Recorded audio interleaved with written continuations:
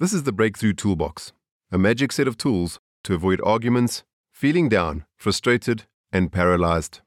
With this toolbox, you'll get the right tools to avoid relationship breakups, internal struggle, and frustration. A set of magic mental tools to solve your internal struggles and have happier and healthier relationships. These tools will get you started to get happier now rather than later. If this is your first contact with this toolbox, please start this toolbox from episode 1 and set your podcast playlist from earliest to latest and listen to this magic toolbox in the order it was intended. This is a Be Limitless production and a breakthrough presentation for you to get the breakthrough you need to get happier now and avoid feeling unappreciated, to get you the mental health you want and live a life they write romantic novels about. Please check the show notes for the additional information you're looking for and send your success stories. Chapter 2. What gets measured gets managed. Peter Drucker. You need to know where you are and where you want to go to make progress. A simple tool to track this is the 1 to 100 assessment scale. This is a significance and a commitment scale. What this means is how much significance this has in your life and how much commitment you have to solving it.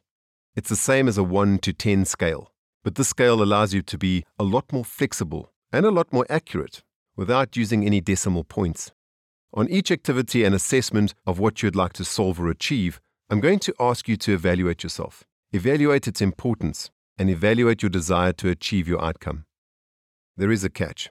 The simple rule is you cannot use the 70 range, the same as 1 to 10. If you rate between 1 and 10, you can't use 7. For an example, when someone asks you to rate something that is not too bad, nor is it lighting any fireworks, we tend to go with 7. And if you use the 1 to 100 scale, we would generally lean into the 70 range. When you use the scale for self-assessment, take the 70 out. This is a simple technique that I learned from Tim Ferriss. On the 1 to 10 scale and the 1 to 100 scale, 7 and 70 is a safe number. It's neither too high, nor is it too low. It's safe. It leans to the side of not bad. We want to avoid this one. So when you use this assessment, the reason why we take the 70 range out is because I want to press you on this. I want to press you to fall either side of the 70 range, either an 80 and above, and dare I say 69 and below. If you choose 80 and above, it leans towards full commitment. Now, to get clear on this, the following guide is a loose analysis of how this works and how the numbers will overlap. This 1 to 100 scale definitely overlaps. It's up to you to measure this. As a guide, let's say 0 to 35, it's often insignificant. There's no commitment to getting this handled, and it has very little significance in your life. If you choose the 40 range, the likelihood of follow-through or the importance will probably fall almost to 0. From 40 to 50, this requires a lot more attention. It requires more digging, and it will take further evaluation. The 50 to 60 range becomes something that is niggling you. This becomes something that starts to gnaw at you. It becomes background radiation or noise. The thing is, in this range, it still lacks commitment. It hasn't become something which is really pressing. And currently, what we want to do is we want to find the big things. We want to find the big ones to sort out first.